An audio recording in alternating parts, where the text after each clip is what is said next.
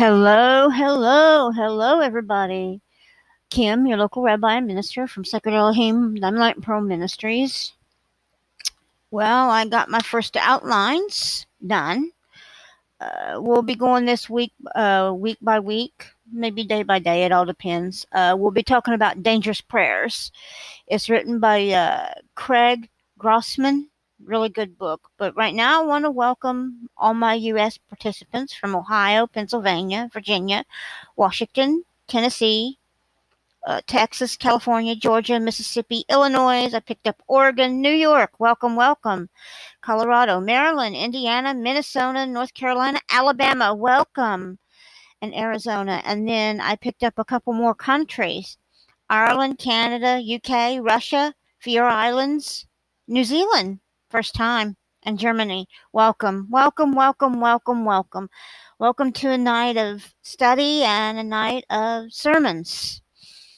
I also welcome my followers in Israel.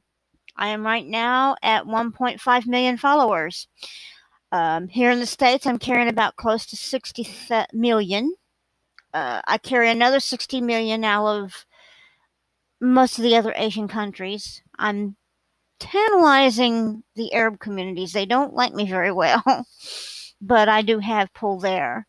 Russia's a surprise. Somebody likes me there. New Zealand was a surprise getting back on. I didn't expect it. Alabama and Georgia was a surprise. California, I now have 4% of the total people there, but my top one's Ohio and Pennsylvania, and I'm very happy about that. So, welcome to a podcast tonight of dangerous prayers. We're just going to go over an overview. Dangerous prayers, because following Jesus was never meant to be safe. Think about that. The author is Craig Groeschel. The book's name is Dangerous Prayers. The introduction: why your prayers need to be dangerous. This is his statement. The question he asks: do you believe God still does miracles? Yes or no? Are your prayers lame? Most of us just want to get done quickly with the prayers. No one has ever experienced a 3 or 4 hour prayer session. I do that on a daily basis. Like tomorrow afternoon, I will be gone for about 2 or 3 hours doing a prayer session because I do intercessory prayer. That is what I do. That is what I am. That is what I'm about as a prophetic intercessor and a prophet. Do you think your prayers are pathetic? Good question. Some of the prayers that were used that were not pathetic actually is in 1 Samuel 1:27. It was a prayer by a woman for a conception of a child. Matthew 6:11, the escaping of enemies. And Psalms 59:1 and 2 was just a gentle prayer asking for the Lord for forgiveness or helping other people. D, are your prayers dull? The Lord doesn't like dull prayers. Some of them is like if you go, dear God in heaven, I pray that you heal me. And then all of a sudden you've got other things like, oh, I got to worry about the bill or this or that or the other. That's what the +4 is in that. I didn't want to write his whole statements. The main focus of a prayer is to be a power prayer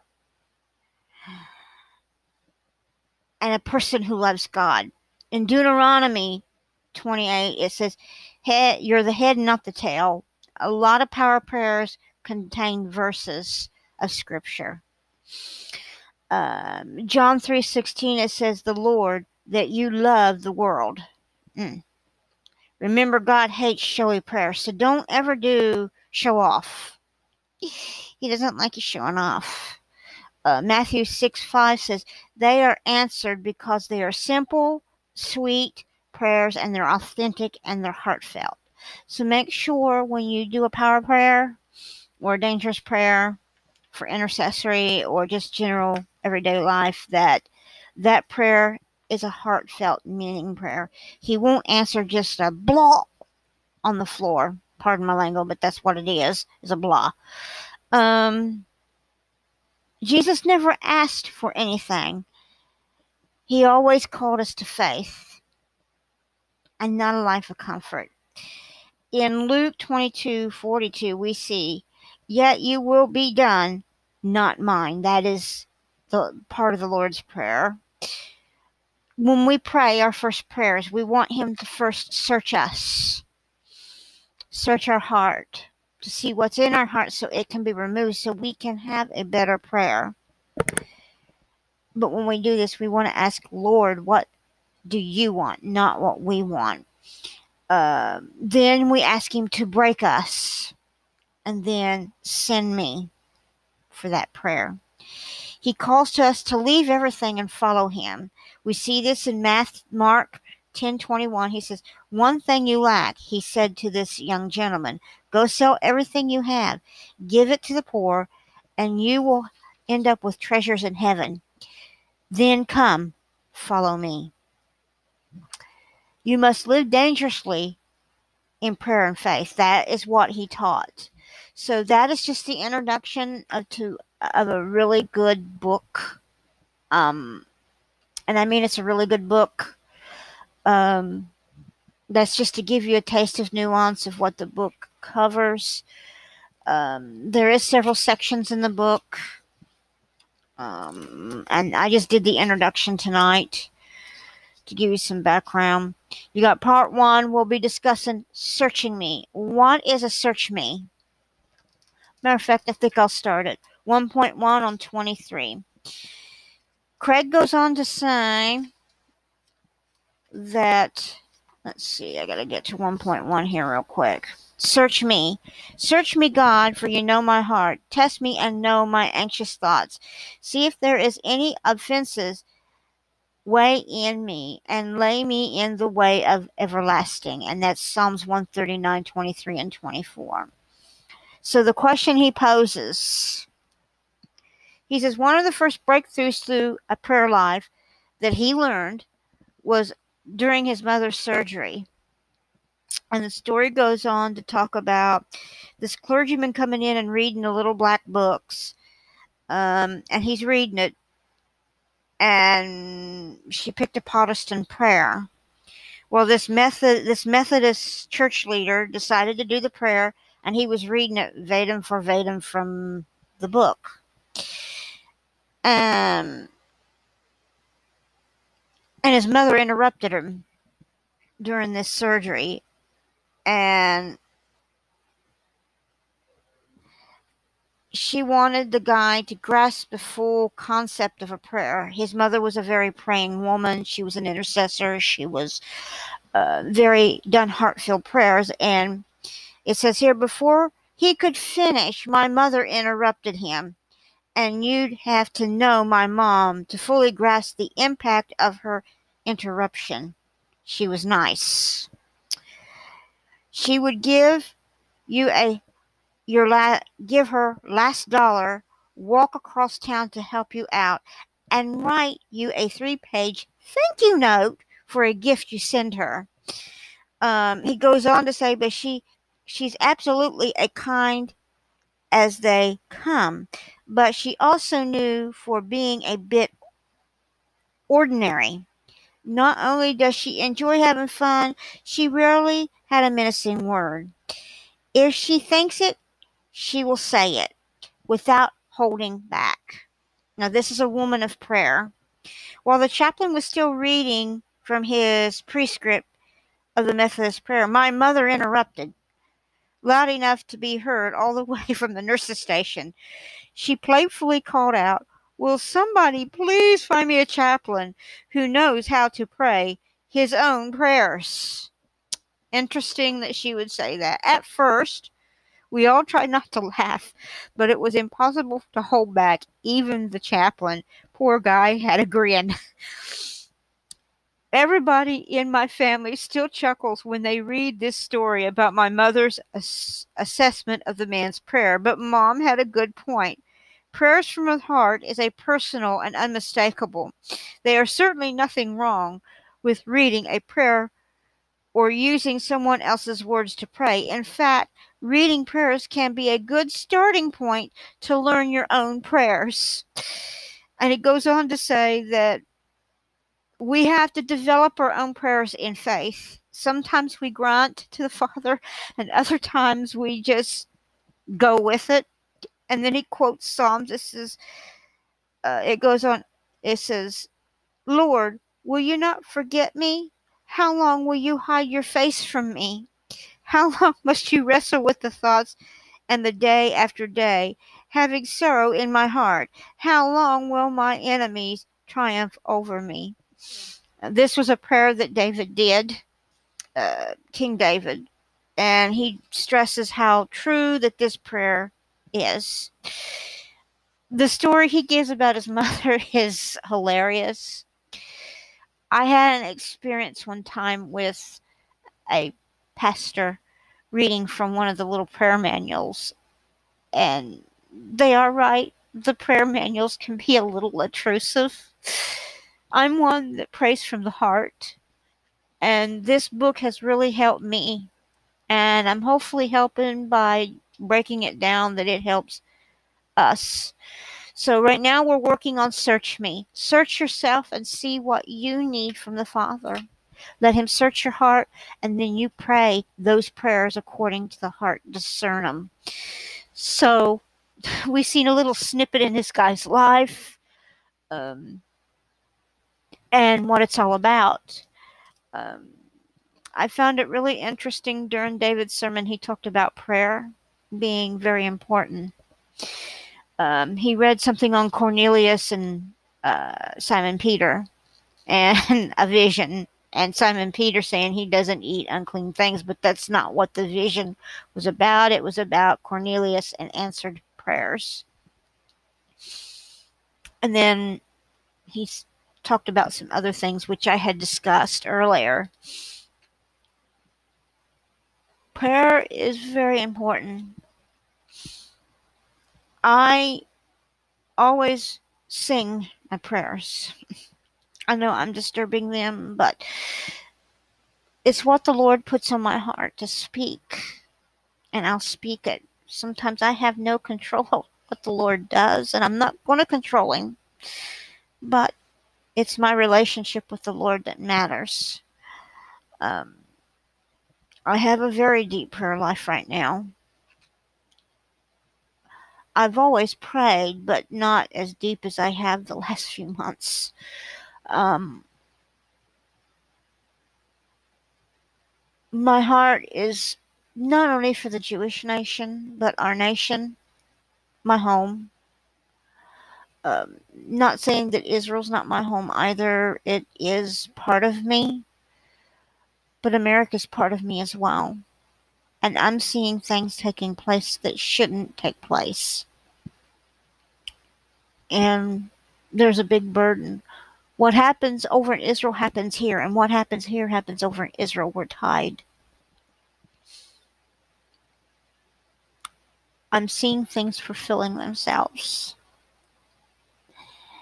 And it's not scary. I mean, and I anticipate things. We don't know where we're pardon me, at on the prophetic time clock, but we're in that time period. The figs are ready to fall. And prayer is going to be more crucial than ever right now, here in the States, especially. I've probably seen more revivals in the last month in California. There's another one that's going on in Florida right now. Georgia has had hinklings of it, but the little town I'm in needs it, and we haven't had it yet.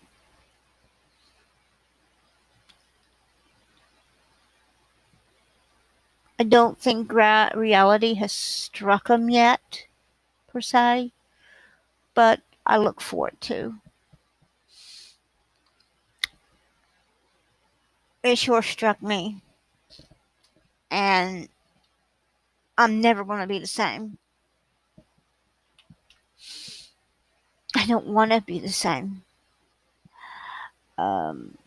These times I spend intimately online and you hear me talking is my times with friends. And I consider my viewers friends and my listeners as friends. We'll talk more about that. We'll take a 5-minute breaker and I'll be right back.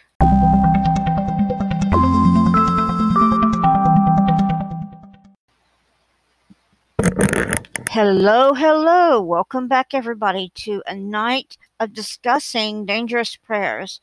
So now we're going to go into chapter 1.2, Truth or Dare. So this gentleman, Craig, discusses the sacred communication of prayer, the language of long and divine dialogue between you and the Father and your Abba or your Daddy. We call him Daddy when we pray.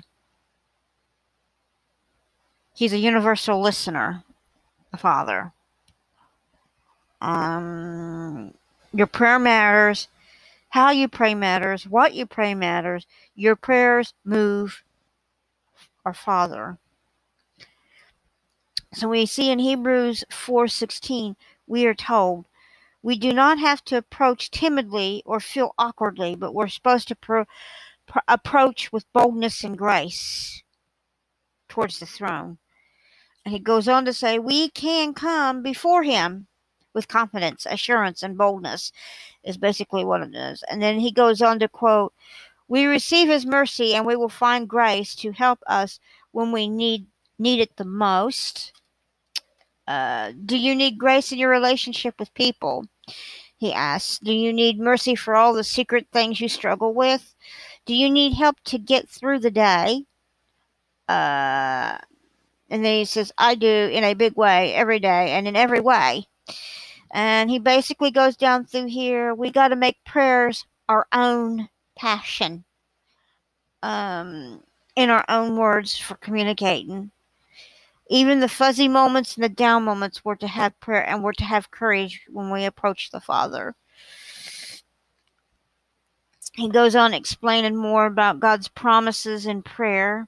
Then he talks about John 16:33, where Jesus warned those who faithfully serve him that they would be persecuted just like him. And in John 15:20, he alerted of the upcoming changes in the spiritual realm and on earth, and the opposition and the pains and trials. He touches it a lot on that. And then he goes into the vulnerability of dangerous prayers to tell you the truth, love your enemy, and pray for those that persecute you. That was Matthew 5:4. So we're to love even those we despise. And it goes on to say prayers must be heartfelt, soulful, and mindful of the Father. So we go into the next one, which is 1.3, which is the state of your heart. Basically what he's telling here is we can't be jealous. We must love our enemies right and left, and we cannot be jealous of them like King Saul. David repeatedly attempted to take his life and remove, but yet he didn't. He was a calm man. With our hearts, we're to want to be more like David. Yet sometimes we can be revengeful. He goes on to say, David asked, search me, God. You know my heart. Test me, and you know my anxiety, anxious thoughts.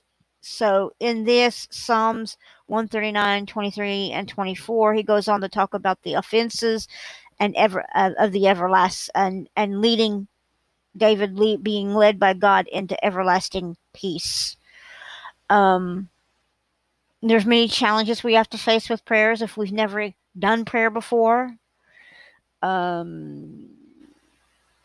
But we have to be forward in our prayers and potential convictions if we have to correct these prayers. We must redirect our life and do what we need to do with our heart once God searches our heart. This is tricky. He goes on to say, he says, I know your motivations. This was a prayer. I know your motivations. I know what's most important. I know why I do and what I do. Besides you, might tell yourself, I've got a good heart. I'm not trying to hurt people. I want to do what's right. My heart is good. I pray, aren't I? These are questions that people ask. But if you ask God to search you, He's going to search for those little things that irk Him. He goes on to say that God actually reveals the exact opposite. It might be shocking when you hear it for the first time. Jeremiah tells us some straight truth.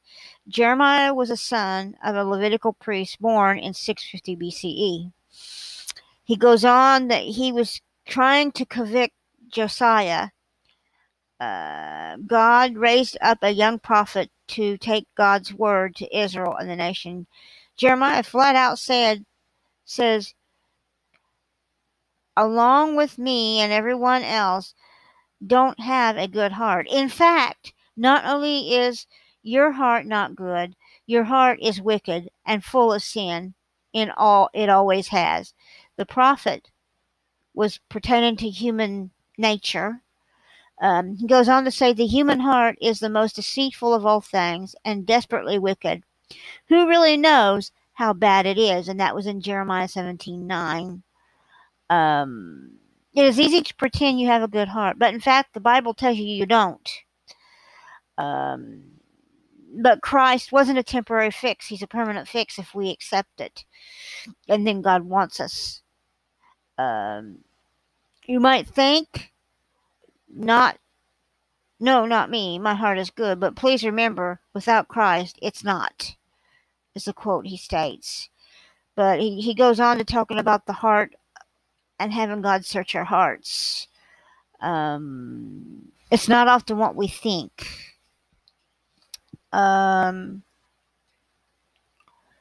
Sometimes we might not feel that we don't have much to eat, and I promise a couple bites and we eat more. He's using that analogy.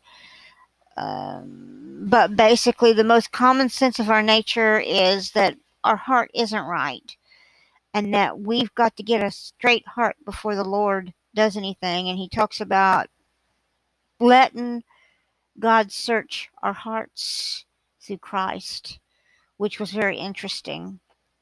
A man, after all, cannot own his heart. God owns it. And we have to have the capacity to ask him to search our hearts. So now we're going to go to chapter 1.4, and he goes in hard choices once our hearts are searched.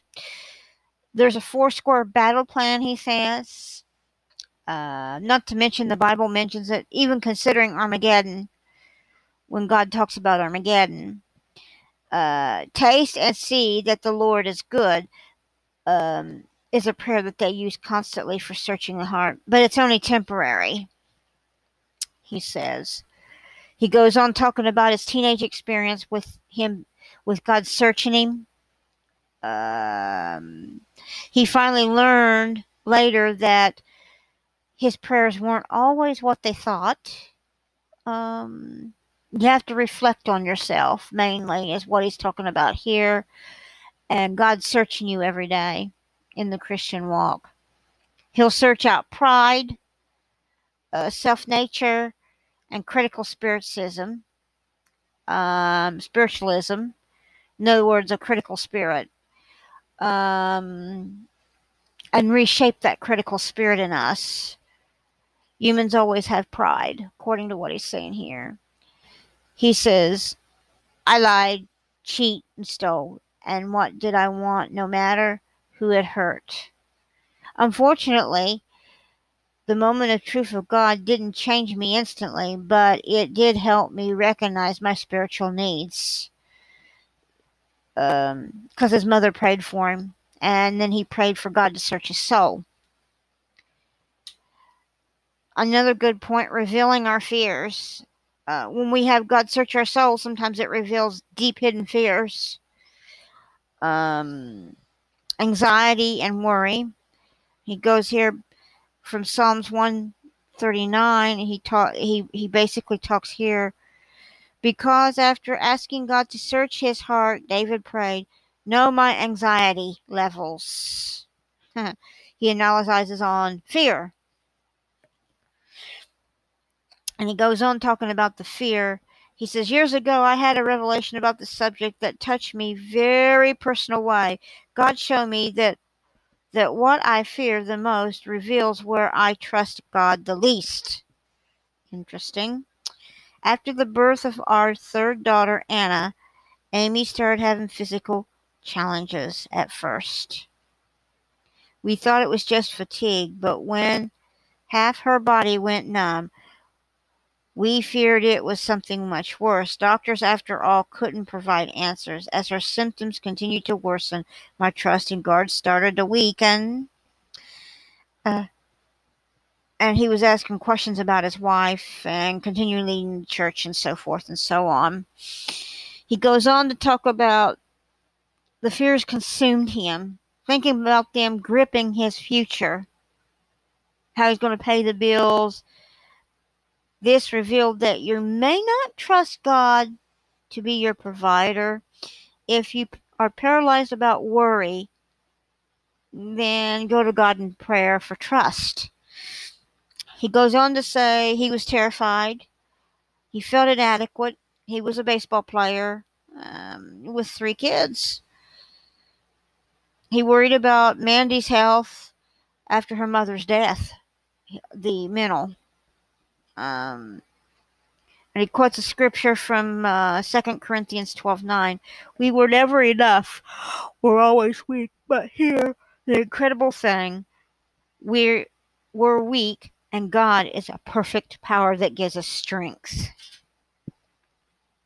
And that's the secret of ultimate prayers, is the power of strength of God. And then it goes on to talk about faith can waver, but if we pray to God, then gives us that strength. He says, God has not given us a spirit of fear or being timid, but the power of love and self-discipline. And that was 2 Timothy 1:7. He talks about the devil uses fear as a way to spike us. He wants to hit us where our faith counts. He wants to destroy it so we will fail. Your prayer, he revealed, was what keeping fully emotion, soaked in his extravagant grace. He's talking about God. Perfect love drives out fear. And that was 1 John 4:8. As God reveals your fears, he will also build your faith. Interesting. We need his power and his presence to do so. And it goes on, we must trust in the Lord. And that was where my experience came in, was learning to trust. I had a very hard time trusting Father God to guide me. And he made it perfectly clear he wanted my trust. He asked me if I trusted him. Which is, excuse me,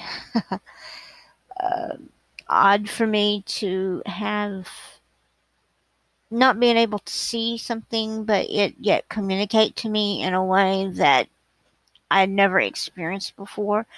In my younger years, I had trusted him, and I got away from trusting. I just pushed everything aside and followed my own will, which angered him. And it wasn't right for me to do, and I know that now it wasn't right for me to do. But I did it anyway. I rebelled. And in rebellion, I got a good, swift kick in the butt, you might say. But that is where I come in from experience and my testimony. A lot of my issues came about because of health issues, as I said. I pushed back God, pushed back my way of thinking in life, and hurt others. In the process, hurting myself. And it took me a very long time to recover from that episode. And I'm talking from experience.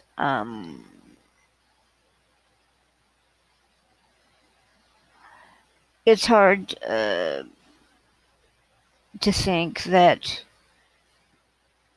there is what there is and still he forgive me. But he forgave me. And my life has never been the same since. I have a much closer relationship. It's a relationship well worth the effort. And I wouldn't change it for the world. The last year has been a very eye-opening experience, the communication level that he communicates. It's not always hearing him speak, but feeling it, the love. And I know it's there. And it's tremendous. I'm feeling it right now in a way that very few get to experience. Um, when he wants to say something or let me know he's here, I usually take his little nuance in the middle of my head, and then he'll hit me in the heart, where I'll feel an overflow of water or fire. It's very relaxing when I know I'm doing something right. But I'm going to stop here and take a break with the recording, and I'll.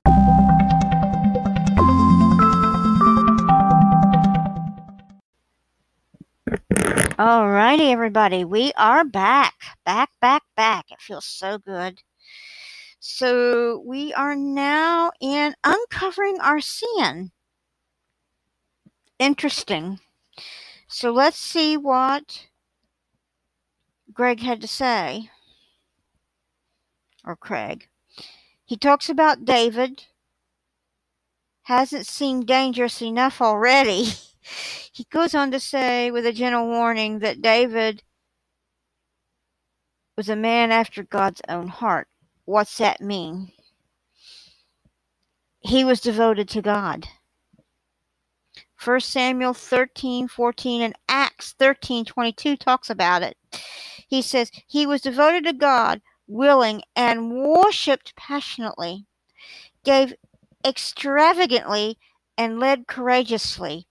Yet he still made mistakes, big ones. Like you and like me, he was tempted to sin and didn't always make the right choices, even after he knew the goodness of God and had walked with him for most of his life. David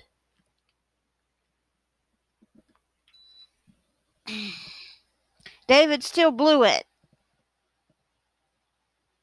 And that's why he prayed the dangerous potion of the prayer. Search me, God. Know my anxious thoughts. See if there is any offensive way in me. And that was Psalms again, 139:23 through 24. Show me if I'm doing anything that offends or hurts your heart. Hearing God's response to this portion of this prayer can be challenging. It's not easy to face our wrongs, and Jesus explains this in Matthew 7:1. He warns us, I know I can point out your faults, but have a perfect good explanation as why I do anything that you might consider inappropriate. I'm good at doing what Jesus warns against. Yeah. Okay. And he goes on, he said, to point out that Jesus explicitly explained that we do wrong, and he's going to point it out, basically. Him and God, anyway. And he'll recognize the problem, and you will have to face that problem. Maybe some people have struggled with this. He had 2 trusted friends that had that problem. He goes on to say, what I am doing is important. Is it good to be a pastor? I've always been available to people. I am leading a church opinion is important, my social standings and so forth and so on. It goes down the list of what pastors think.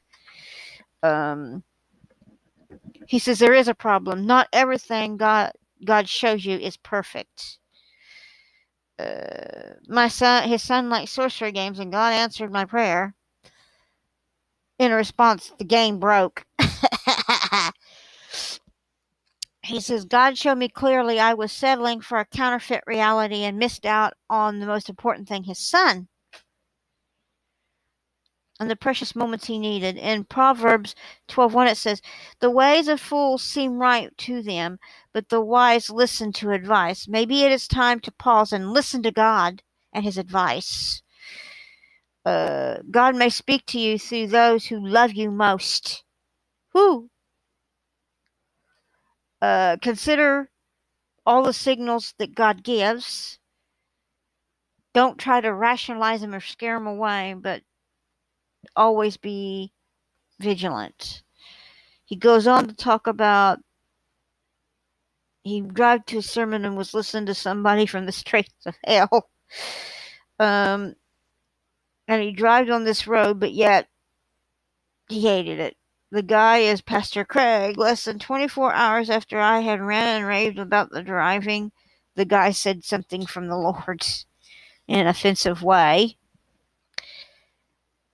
He basically talks about it. And he quotes, the words of their mouth are wicked and deceitful. They fail to act wisely or do good. That's Psalms 36:2 and 3. Then he gives some pointers.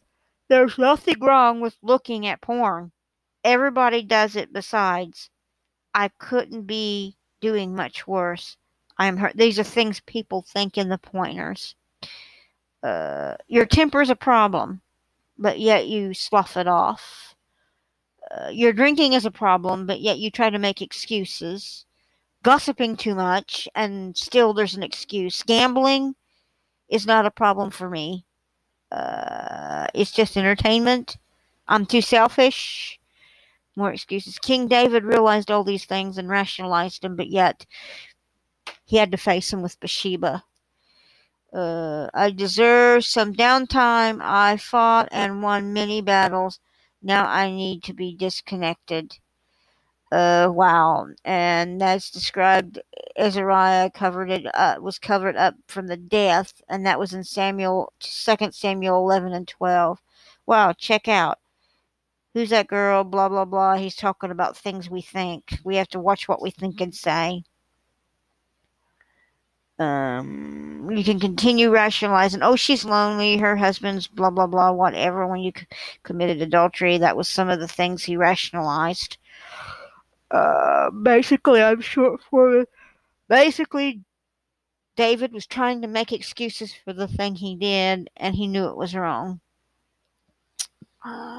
He continues covering on David and the rationalizing. But in the end, the question is, a lot of people pose, they don't want to hear their daughter to hear this. I would never want her to say this. They make placement excuses. Finally, he leads up to lead me, which is 1.7. After you pray the first dangerous prayer, search me, my God, reveal my anxious thoughts, see if there is any offensive ways in me, and lead me in the ways of everlasting. This phrase means you're going to be led to the everlasting peace of God. But you have to let God lead you and trust. And he goes on talking about leading. He says, number 1, search my heart, God. God, show me my hypocrisy, your anxious thoughts, and he talks about that. Then the offensive way, and then lead me is what it basically means. Lead me, pray it, search me. Know the anxiety of the thoughts of a person, and God will reveal all. Your deepest needs come from the gifts that God gives you, but yet you need to be searched by God for these reasonings. God shows you the truth, and the truth will set you free, he says. He goes on, we have to be obedient in our prayers. Don't do sterile prayers. Don't be low passionate. You are hungry for more and ready to obey. Are you ready? Search me, Lord. And that ends section 1. We will talk about section 2 here in a few minutes. We'll take a 15-minute break, and I'll be right. 5-minute break, and I'll be right back in our 8 minutes.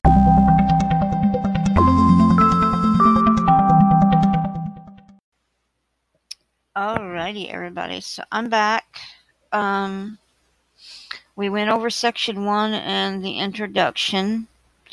So I'm going to read next week's look, which is section 2, or part 2, which is Break Me.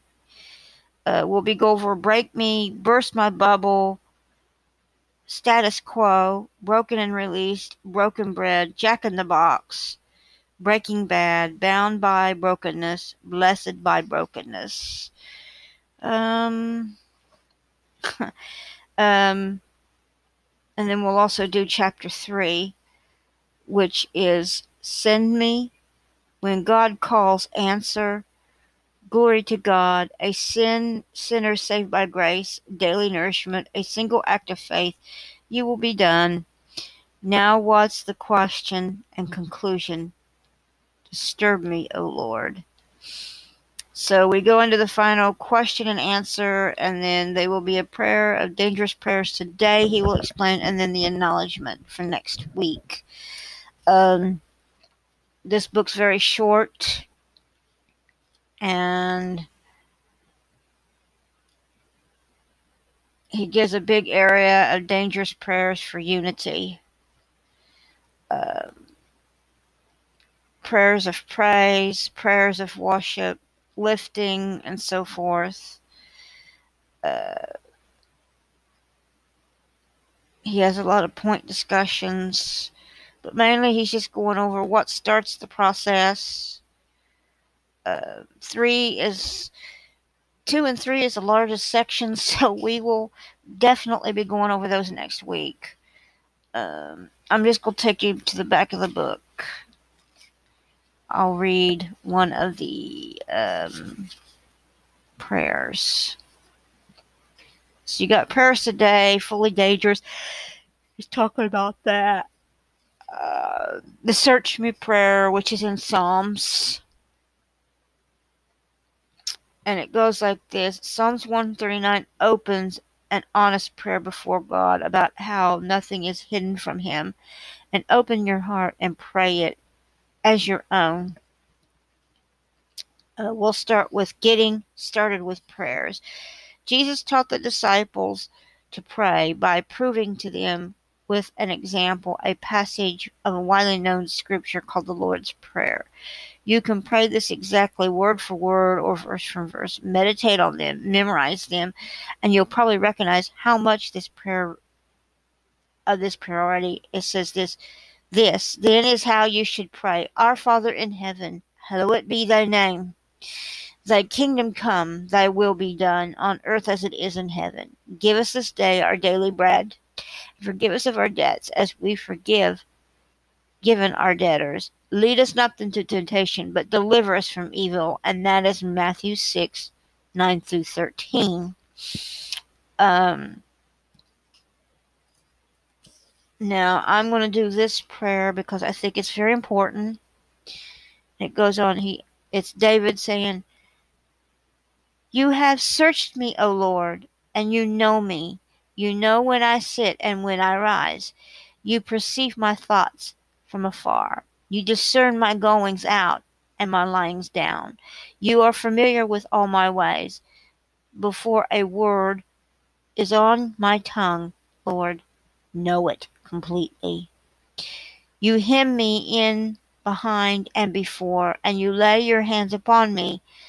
Such knowledge is too wonderful for me, too lofty for my attain.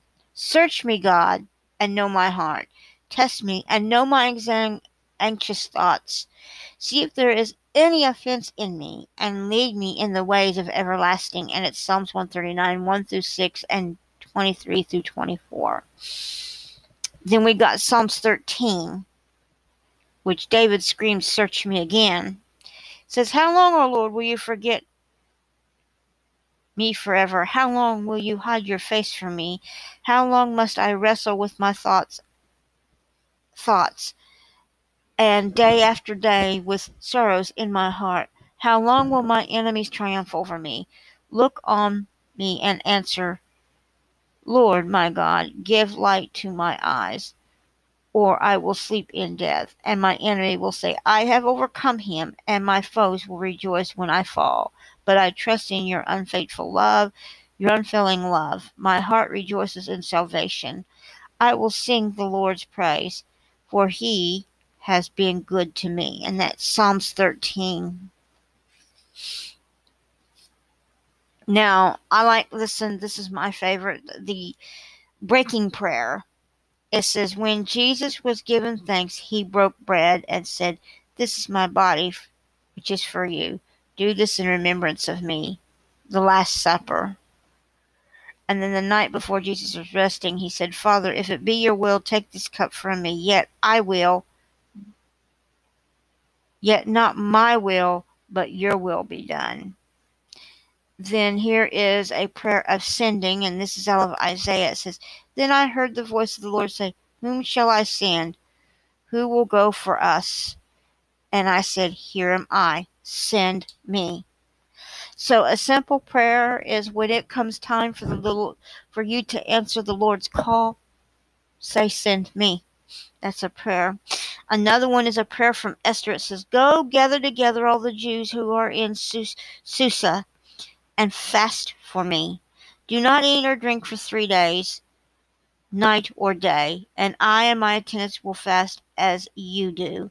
When this is done, I will go to the king, even though it's against the law, and if I perish, I perish." Which is interesting. Here's confession prayers, which is talking about transgression.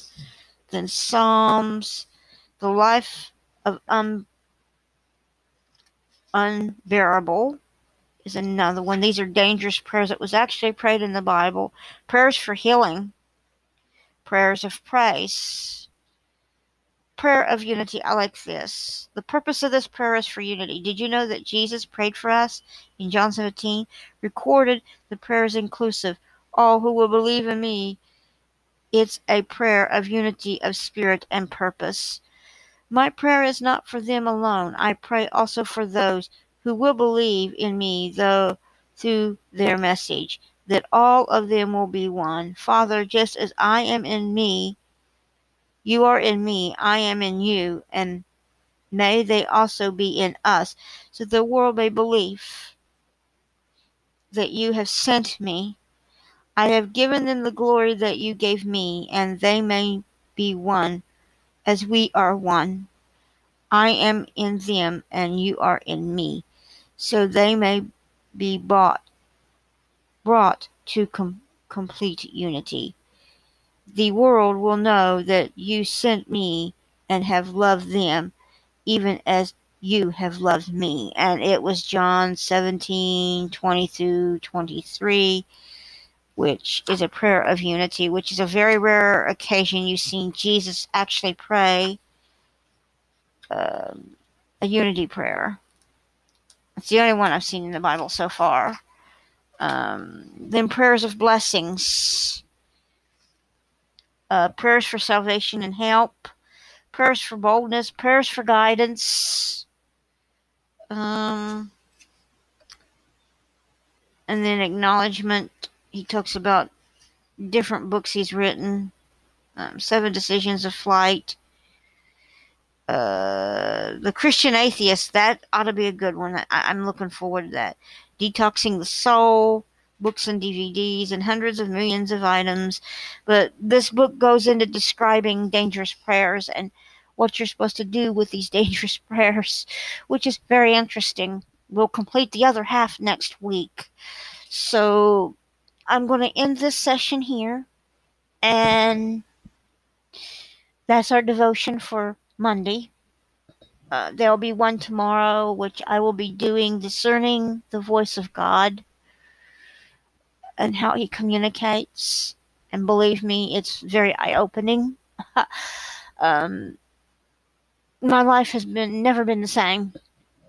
Um, but I'm gonna end it here. We had our prayers for this evening, but I'm going to ask you to pray for the peace of Israel, pray for America, and pray for Jerusalem, the Jewish people. That's on my heart because they are of me. They are of my lineage of Abraham, but also my Christian brothers are grafted in as part of Abraham. So I pray for that as well. And I'll keep you in my prayers if you keep me in your prayers. So we eventually will be adding prayers to our sessions. So just be ready for it. I'm not going to do it tonight because I need to do some devotional time to myself. But it's important. We should think about Israel because they are the prophetic time clock. My people are the prophetic time clock. I am a prophetic time clock. What I mean by that is my salvation. For God is my salvation. Elohim is my salvation. Yahuwah is my salvation. He's my Father.